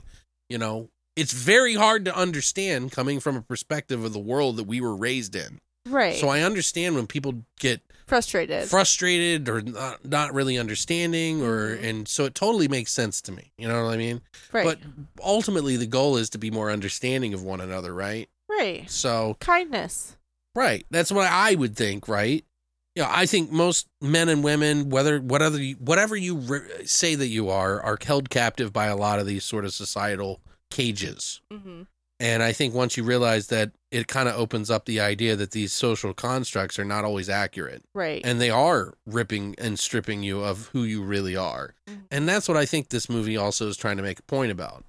Is that, yeah, it's gross in the fact that she's pretending to be your son, and then there's some sort of sexuality going on, which is like crossing bridges that your mind is like, what the fuck? No, fuck that. Fuck this movie. I'm sure for some. I'm sure somebody saw that part in the movie and they were like, nah, I'm fucking done. You know, because they couldn't handle it, because that's not how they were. Right. You know what I mean? Like, they can't. Right. For me, I just don't give a shit. Well, one of the things that irked me was, well, in his head, it was his son. Right. You know, but he knew at some point that it wasn't. Right, but he still had it in his head. Right. So he couldn't, like... No, I don't think it was even that. I think that what she was trying to say there is that we all need love. Yeah. And he didn't care what kind of love that came from. Right. He just needed that void filled, as do many people. It doesn't mean go out and grab a woman and treat her like your son. That's not the message here. You don't keep people captive. That's not what they're trying to say here. They're not trying to say, hey, go out and kill a bunch of people and then fucking pretend to be someone's son. Like, that's not the message here. They're just telling a crazy, wild story. Her being a serial killer really has nothing to do with the entire story. Right. It's really just kind of the capsule in which we digest the medicine. Right, exactly. For her. And it was her going into survival mode to get away from that serial killer thing. It's just like if you were to look at somebody, and she was trying to push the boundaries of love again, which we already talked about, right? So when she's like going the complete opposite way of love, and then being reeled in, the beauty save the beast kind of thing, that's kind of essentially what she was trying to say. Right. So I'm not saying, hey, serial killers need love too. It's not what I'm saying here, guys. It's just a fucking movie, all right? It's not supposed to mean, like, we need to let serial killers out and just do their thing, guys. It's just their natural instincts. Jesus Christ. Come on, man. They're living in cages, bro. You're like, why don't you go drink some more soy, boy? Anyway, I'm just trying to be open and understanding of a situation. I like perspective. I like to see what other people think. I want to know perspective because I want to know, some shit that I think is totally different than somebody else. And they may see something that I might have overlooked. And then I'm like, oh, shit. Wow, I really was kind of selfish in that moment. You know what I mean? And I didn't really think about it that way. So, anyway, we see later on that the mother of Adrian, remember the role where she comes in? Right. And she doesn't want anything to do with the kid. Mm-hmm. That's another form of him being the motherly role Mm-hmm. and her not. Meaning that it doesn't always mean just because you're the mom, you're going to be the motherly role. Like everybody can have this different role. Oh, I thought it was because she instantly knew that wasn't her son. No. And she had already- nothing to do with it. I Oh. guarantee you. I got that impression from that. She was acting more like the typical fucking male role, right? I don't want a kid. I don't want to deal with it. Here's some money for abortion. Oh, Think about it. I didn't take it like that at all. I took it as a mother lost her son and she had already mourned the passing of her son. So, all of a sudden they find the son, and of course she's going to question that because it's been so long. Like that's the impression I got going in there. Well, that's fine. She did. What I'm theorizing here, and what I'm trying to portray to compound the bigger idea that I've been trying to make, or that has pretty much been hammered to death. I'm crushing it. No. What I'm trying to say is that the identity of being like, if you grew up without parents, right? You would go to possibly a foster home. And if those parents treated you just as good as your regular parents and you never knew, they would be your parents, right? Mm-hmm. So it doesn't matter, everybody can fulfill these different roles of love. When you love somebody, it doesn't, Yeah, and you that's don't need to be of blood or, and know what I that's mean? why the mom said, I don't know who you are, I don't know what you're doing, but no matter what, you need to take care of him. Right. Yeah. Yeah. So I don't know. That's just all the thing I was thinking about is that there's these roles that society puts on everybody, and that, he's actually more of a motherly person than she was, meaning that he has the ability to raise a child in a different way that he's not allowed to because society says he has to be strong, Mr. Manly. Here, take out the trash, whatever the fucking, you know what I mean? Just as they do with women. Mm-hmm. Like, you can't do anything. You're good at doing the dishes. You're good at, like, cleaning up the house, birthing children. And you don't do anything. Oh, now we're going to turn it into ours. Okay. All right. I see that. I don't know. I just think that's why these two meet in the worst possible way, but they find that sort of familia instinct through the, meeting of each other. No longer does she feel like a monster trapped in her own skin. She feels like his son. Mm-hmm. And she fulfills that void that he needed there too.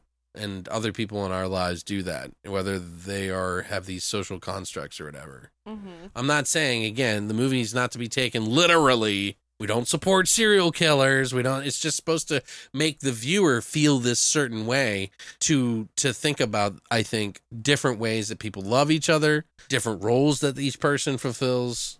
Does that make sense? Yeah.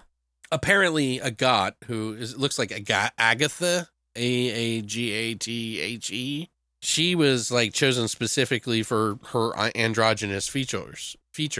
Mm-hmm. And she was actually asked based on her Instagram. Oh, wow. That's how they found her. Wow. So they asked her and she was like, yeah, I'd try it out. Sure. Whatever. Mm-hmm. And then they told her kind of like what to expect. They didn't tell her the car part. So she didn't know about the car part until she got the script. And then she was like, holy shit. Oh, shit. Bear it all, girl. Jesus Christ. That was like crazy, man. Mm-hmm. I thought she was sitting in the back seat too, by the way. But she was Wasn't in the she? front seat. Oh, really? Yeah. Weird. You know what I'm talking about? Yeah, I know what you're talking Where about. the car's jumping up and Yep, down. I know. But she said that they really ironed out the entire acting role, though. So she wasn't really like improvising at all. Mm-hmm. She was guided to act the way that she was every step of the way. Mm-hmm. Everything that she did, which she actually kind of preferred because she's new and she didn't want to like act like herself. She wanted to act like someone completely different. Mm-hmm. And so the director was very specific about each of their movements and everything that she did. Mm-hmm. That's why I was saying that earlier, that she's like, kind of like, it's not strict. It's just her Right. vision. So, but yeah, we can talk about some of the specific scenes here because I really do want to talk about some of the specific scenes. Let's go in order from the beginning on. Like, what was the first thing that caught you and you were like, okay? One of the first scenes was when the guy followed her. She had danced, and then she was in the parking lot, and a guy had followed her. Right. And was like stalking her, and then she pulls like a rod out of her hair, and she stabs him in the ear, and he starts like having a seizure and frothing at the mouth. Dude, his eyes are rolled back in his head. I was like, oh. She's like, at first, he's like, hey, I just wanted to get your argument. I think I'm in love with you. And she was just like, oh my God, okay, thank you. I gotta go.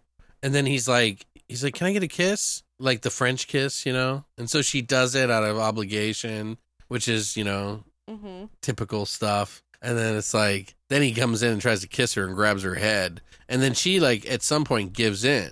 And it's like, ooh, what's going on here? I'm sure there's a lot of representation here in this situation as well. They wanted everybody to feel uncomfortable, whether it's the guy or the girl, you know, because her kissing back and everything like that could be related to other things. Anyway, she stabs him in the fucking ear, though. And that was some brutal shit. It goes on for like a while, a few minutes. Yeah. And I'm like, wow. And then she drags his body in the car. Like naturally. Yeah. Just like whatever. Typical Friday. Dude, I love her blasé fucking killing style in this movie, by the way.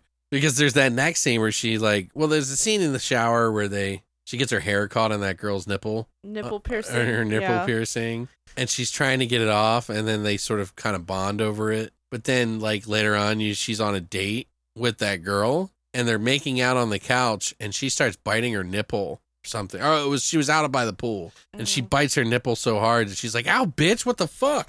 And then she, like, calms it down. She's like, it's fine, it's whatever, you know? And they go inside and start making out again, and then she gets this anger in her while they're, like, getting ready to fuck. And she pulls out that fucking hair stick again and stabs her, and it misses. And it goes in her fucking face, like in the front of her face. And I was like, ew, what the fuck? And then the roommate walks down the stairs. After she stabs her in the head, doesn't she stab her like multiple times or something like that? And the roommate comes down the stairs. And then she kills him. She hits him with the chair. Oh, that's what it was. It's yeah. the chair leg. They're like fighting, and this is like, this whole scene is crazy, man. This is like a long scene. She takes the chair, puts it in his mouth, sits on his neck, crushes his neck, and then sits there like, what the fuck am I going to do? And then his next? girlfriend walks out. Yeah, nude. Yeah. She runs into the bathroom. And then another guy walks out, and he's like, can I use the bathroom? And then they were talking back and forth. That she was like making him, and then he hugs her. And then she comes up to him and she's like, how many of that? She was like, Jesus Christ, how many of you are there? And he's like, well, there's Jacob and Sonia and listing them all off. And then she just lays her head on his chest, which I thought was such a cool scene. Yeah, it was a cool scene. Because you're like, what is she going to do? What is she going to do? She takes that fucking fire poker and jabs him in the back. And then the girl goes running out down the stairs. Doesn't she? I don't know. She grabbed her by the hair. What did she do with her, though? I don't remember. We missed a part, too. I forget how she killed that girl, but that was like a cool spree, I guess you would call it, of killing. But yeah, so in between that and the last one we just spoke of, she killed that guy, and then she went and took a shower because he puked on her. So one of the more memorable scenes, I can't believe we didn't even forget that we almost didn't go over this. She fucking goes to take a shower, and then she hears something banging on the door or something. Right. And it's almost from like the showroom where the cars were. And I was like, is someone going to try to kill her or something? Or is it that guy? Yeah, I thought the guy was alive. That's what I thought. I was like, that guy's alive? Police or something? No, it was the fucking car. Right. Beckoning her to fuck it. She literally gets in the car, takes both the seatbelts, wraps them around her arm. And she's fucking the car. And she's fucking the car. It's ridiculous. By the way, that's called mechaphilia. By the way, some call it mechanical mechanophilia. Some people call it mechanophilia, but it's also mechaphilia. I actually, believe it or not, watched a part of a documentary here not too long ago by one of my Twitch streamer guys that I watch was watching it on his thing, and he has this inside joke calling everything a cussy. Oh, that's right. And it was called My Lover the Car. It's like Hard Truth or something like that, and it's from like the 90s. Weird. And like they like interviewed like guys who fuck cars and like have this fetish for it. Weird. And it's a real thing. Like, it's a real thing. There's been like the guy that stuck his dick in a tailpipe and he was trying to fuck it, and like gas tanks and like. Okay. Dude, the one guy that they interviewed that was from like Washington, he had fucking rubbed his boner up against the side of Airwolf, the helicopter, and got away with it, and nobody knew. He had fucked the car, or he'd fucked the helicopter. Okay. Because he was so infatuated with it. He's never had a woman, never had a man. Only cars. Only cars and only helicopters, apparently. Does he have little car babies? No, Christina, this isn't fictional world. We live in the real world where guys hump cars, apparently. Hey, no kink shaming here, but some of you guys, come on now. No, he had a VW Bug, a 74 Bug that was like all white. He called her Vanilla. And then there was another guy who was in a hardcore band who produced music for hardcore, who he had just come out and met that guy online. And then they interviewed him, and he was like, yeah, I told my roommate, and my roommate was a little weirded out by it. He didn't know what to think about it. And they interviewed the roommate. He's like, yeah, he told me, and I was definitely surprised. And I was like, well, I guess, that's cool. Just don't tell me about it. So I was like, man, maybe when I first saw that, I saw that before I started reviewing or like searching for information. I think it was like in between us watching it and the other one. Yeah. Huh. So I don't know. It's just funny that I happened to be watching that before. What a coincidence. Yeah. It's a little odd, huh? Anyway, just leave your car locked. Okay. That's all I'm saying. So she woke up at home and she was leaking oil. Yeah, that was gross. Yeah, it was fucking gross. She kept leaking oil on her. They did some really good practical effects on her stomach and stuff. Yeah, they really did. And her breasts, and like how the straps were like cutting off the circulation, and like they just did some really talented shit. They even at one point had that like her belly like open up where she was scratching it so much that you could see like there's like titanium metal underneath, and like she was like, what the fuck? And she was like fingering the hole in her pregnant stomach. I was like, yeah, so gross. What was another part that we were really into that we thought was kind of fucked up or funny or good? And one of the parts that irked me was she was in like a bus station or airport or something bathroom. Oh, and she started cutting off her hair. Explain why. Because she had just killed her parents and she was like on the run. And she saw the poster of the missing boy. Thank you. And she's like, oh shit, I gotta change my look. And it did look like her a little bit. Yeah, but really he had did. a weird bulgy nose. Right. So what did she do? She broke her nose. So she first tried, she's like, was hitting herself, like trying to break her nose. Yeah. And she was like, oh shit, that's not working. And so she bangs her face on the sink. The porcelain sink. Oh my god, I could barely watch it. That was the part I turned away. And I was like, did she really do that? Like, it looks real, dude. It looked so real. Like her nose looked broken. Like it looked real. And then when she finally breaks it, she looks in the mirror and she's like, oh my god, how much pain that is. And then she just smiles and laughs. And it's like, oh my god. Fucking psycho. I also like the part before that too, where she like lit the fucking house on fire.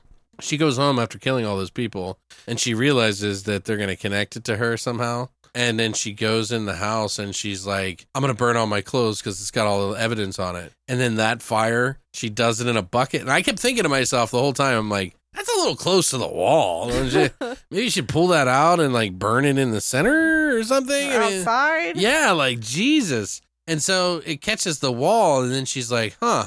Well, that's interesting. And I'm like, hello. So she goes upstairs. Yeah.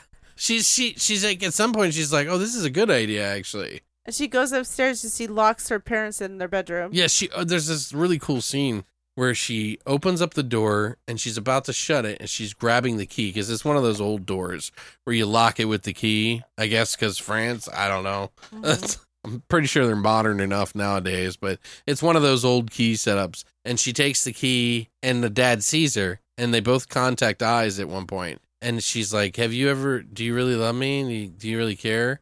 And then he's like, you wouldn't really do something to me. Like, what are you up to?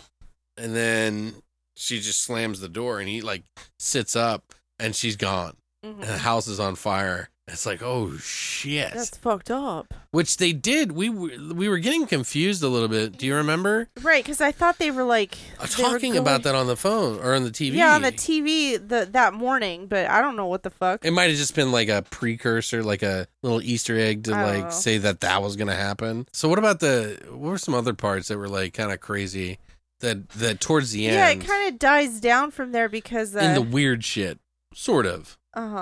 Because he comes, picks her up, and they go back to the fire station because he's a captain of a fireplace. Which there's that whole scene. He's like, I'll be the judge of who my son is. Right, because they asked if he wanted a DNA test. I don't know why you wouldn't want a DNA test. He's like, why would I want one? Yeah, it's kind of weird.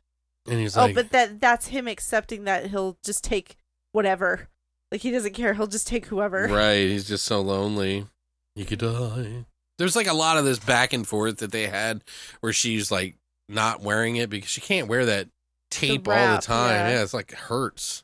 I'm sure. Yeah, plus you got a baby in there. She's like getting more pregnant by the day. Yeah, and your belly's not just growing, so are your boobs because it's filling up with motor oil. And then he's like, oh no, you got to take your clothes off. And she's like, okay, we'll turn around. Mm-hmm. Like she didn't talk to him either because she didn't want to reveal. Mm-hmm. Yeah, she didn't talk to him until the very end, until she was giving birth. Well, she did have that moment where he took an extra dose of his steroids. Yeah, I thought he died. Yeah, I thought he did too. And then she comes in and she's like, Papa. Mm-hmm. It's weird. Papa, don't die. They take him into work too, like to work as a firefighter, which is always like kind of awkward and stuff. And all the guys are like kind of making fun of him. Adrian, well, it's technically Alexia. And she's like got her broken nose and everything. And they're like, that's a chick. Like that's what they're saying.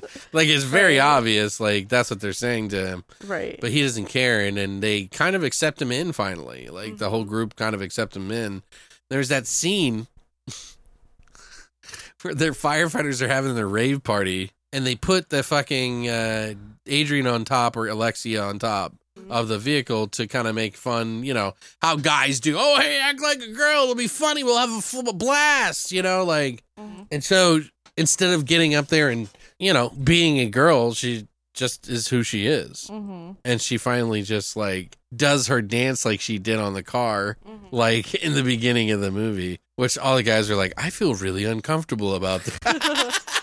Also, she fucked the fire truck. Did she? Oh, that's right. Before that. Like, really, they did a really brief thing where she was fucking the fire truck. It was really weird. That's right. So weird. I thought, no. That was after that dance thing.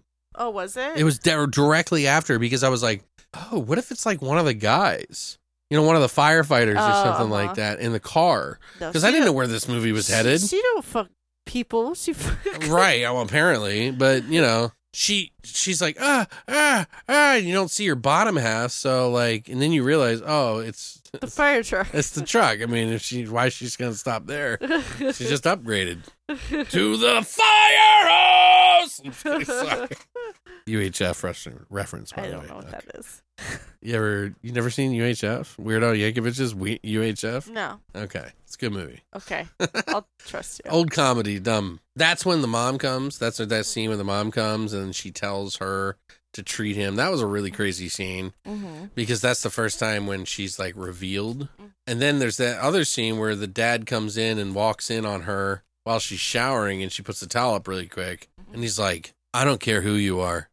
You'll always be my son to me. Right. And she drops her towels and she's got her fucking... Her boobies. Her boobies hanging out. The belly wasn't hanging out, though. It's just so odd because you're thinking, like, the roles here. You know what I mean? Like, son, killer. I know. Well, I was like, is he going to flip out? Or, like... Right. I think he had made the decision when he went to the police station that was going to be his son, no matter what. I think, no. He had made the decision. There was some struggles in there because there was... the father kept locking the door because he was afraid he would leave. Right. So we don't know when... the father knew that he was not his son, and when she, you know what I mean, fell in love with him. I think he always knew it wasn't his son because even when the people he worked with came up to him and was like, we need to talk about your son, and he wouldn't hear it. He was like, no, he didn't want to hear it. That guy that one of the parties that they were having, he goes to the father and says, hey, that's a woman and she's taking over your son. And he's like, I don't want to hear what you're saying. You Right. have See, no he right knew. to talk to me about my son. And that's the guy that's been kissing the captain's ass because he's the captain. Mm-hmm. And then the captain goes away and then he goes and talks to the woman. And he's like, I don't know who the fuck you are, but you need to leave. Mm-hmm. You know, you're fucking things up and making things in. And then it was like the next mission. Mm-hmm. They go on in the forest fire. Mm-hmm. And they find a camper, which they break into, and nobody's in there. And he takes out the gas can so that it doesn't explode in there. Mm-hmm. And he hands it to the other guy, and he's like, to the kid that's trying to rat him out, Mm-hmm. rat the girl out, and tell the dad. Hands it to him, and then you just hear boom. Explodes. Right. Crazy. That is crazy. That's when he tells her, I don't care who you are. Essentially, I just killed somebody. Yeah, for you. For you, so I don't care who you are. I just need you in my life. It's like I would kind of wonder if she'd killed some people, I might not feel the same way. But that's how love works, isn't it? It's so strong, Just kidding. Obviously, the end of the movie, she comes in and tries to fucking seduce him, and he's like panics over this idea, but he also kind of like is lonely as well. I think he just felt bad for her. No, Because she's in pain and she's pregnant. she felt bad for him. Well, bull. It's a two-way street. Right. She was trying to please him so that he would feel bad for her because she felt like the same way. So they filled each other's roles, not their holes, because they never had sex. Jesus. I'm sorry. It's dumb. I'm sorry. So she has the baby. It's this big dramatic thing. Her Yeah. belly's ripping open. There's metal everywhere. And she dies, and he tries to save her, and he holds the baby, and he lays it on the bed, and you see the metal spine, and then he sits up, and she's like, she told him before she died, make sure you take care of him. And it's like, through him giving love to some completely different person, Mm-hmm. he sort of attained that love by getting his own son, Right. which is the newborn baby. And she's kind of like that reborn into that thing. She made good happen even though she was a bad person. Right. I don't know. It's just I a don't bunch know. of wrapped up crazy shit, but Crazy shit. I still liked it. I think Crazy shit. it's a wild movie, and it's very deep, and it's very poignant. I'm sure there's going to be people upset about the gender fluidity thing, but even if you just look at it from the love sense, which she portrays it, Julia even, and, you look at it a very simplistic way, I think you can kind of appreciate that you don't have to necessarily be of blood to love somebody. You don't necessarily have to be a mother to treat someone like a mother or to fulfill that motherly role for them. You don't have to be, despite her being a killer, again, this isn't a movie that's literal, in the sense that she's a murderer. Mhm. It's just about her finding herself and going through hell and, not trusting anybody. And, that metal in her head also made her a cold person. It transformed her from that moment. Remember, she went out and kissed the car when she was out of the hospital. Right. That was the first thing she did. Right.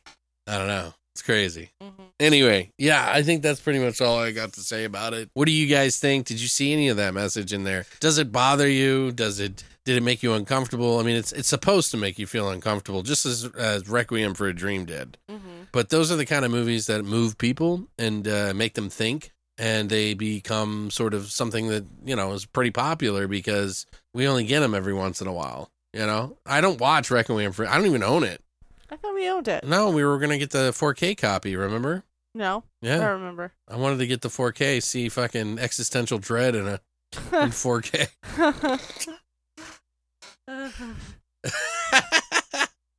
Those ass clapping double-sided dildo scenes will never leave my brain. I don't know. Do you appreciate it more a little bit just from knowing some of the things I put out there and like we thought about, or do you just Yeah. think, I don't know still. I don't know. it's a confusing film. It's confusing. I just admire it for putting us into a situation where we're like right. feeling What a the different fuck? emotion. Yeah, like I'm like, this is very complex, and like I don't know why I feel about this. She's supposed to be his son, and she's trying to have sex with him, and like, what's going on? I think it's supposed to push you out of your boundaries, and that's what the whole discussion is about. You know what I mean? Uh-huh. Putting you in a different position. So we do have some movies that we're going to watch next week, obviously. Probably less heady than this. I mean, I would assume. I hope so. Yeah, we got Slaughterhouse Rock from 1988. And we also have Motel Hell from 1980. So we figured we'd pick some kind of weird ones just to have fun with. Okay. And I'm kind of looking forward to them. You know, we've been doing a lot of new ones, and this might be the last few old ones that we get.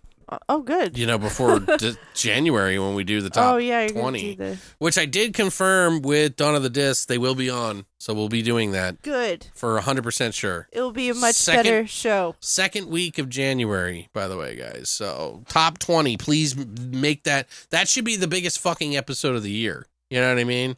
Like, we talk about what favorite movies are. Our lists are always going to be different, you know? Right. But it's just interesting to hear and see what we think and, like, what order we have. Mm-hmm. Are you doing top 5? No. Top 10? Probably, like, top 20. Oh, Jesus. Yeah, it's a big year. There's a lot of movies. Like, I was trying to keep it at 15, and it's already busted that. Like, I already seen so many movies.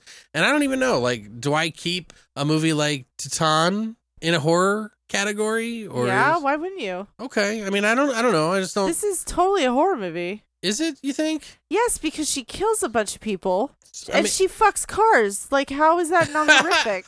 I mean, it doesn't necessarily mean that it's horror. Whatever you want to do. I don't know. I mean, everybody's scared of something, I guess. Some people are probably scared of this movie after watching it. I'm scared of this movie. Anyway, so guys, thank you so much for coming by. I'd love to hear your thoughts on this. It's not for everybody. Night Teeth might be a little bit more mainstream. Might not be for everybody, too, because of that. Two completely diametrically opposed fucking films. Like going for completely different things. Interesting episode. I hope you enjoyed it. I know I speak too much about this stuff, but I just get really into it. So I hope some of you benefited from that. And maybe it puts your mind into a different perspective than you normally are. Right? Right. Right. Thanks, Christina, for hanging in there. But yeah, guys, we'll see you next week for a brand new episode. We'll have, again, Slaughterhouse Rock and Motel Hell to watch for next week. So if you want to watch them, Slaughterhouse Rock is on Amazon Prime for free, to watch for free with ads. And Motel Hell is also on Amazon Prime to watch without ads. So it's part of the Prime subscription. So, but other than that, thank you guys so much for coming by. And as always, Long live the voice.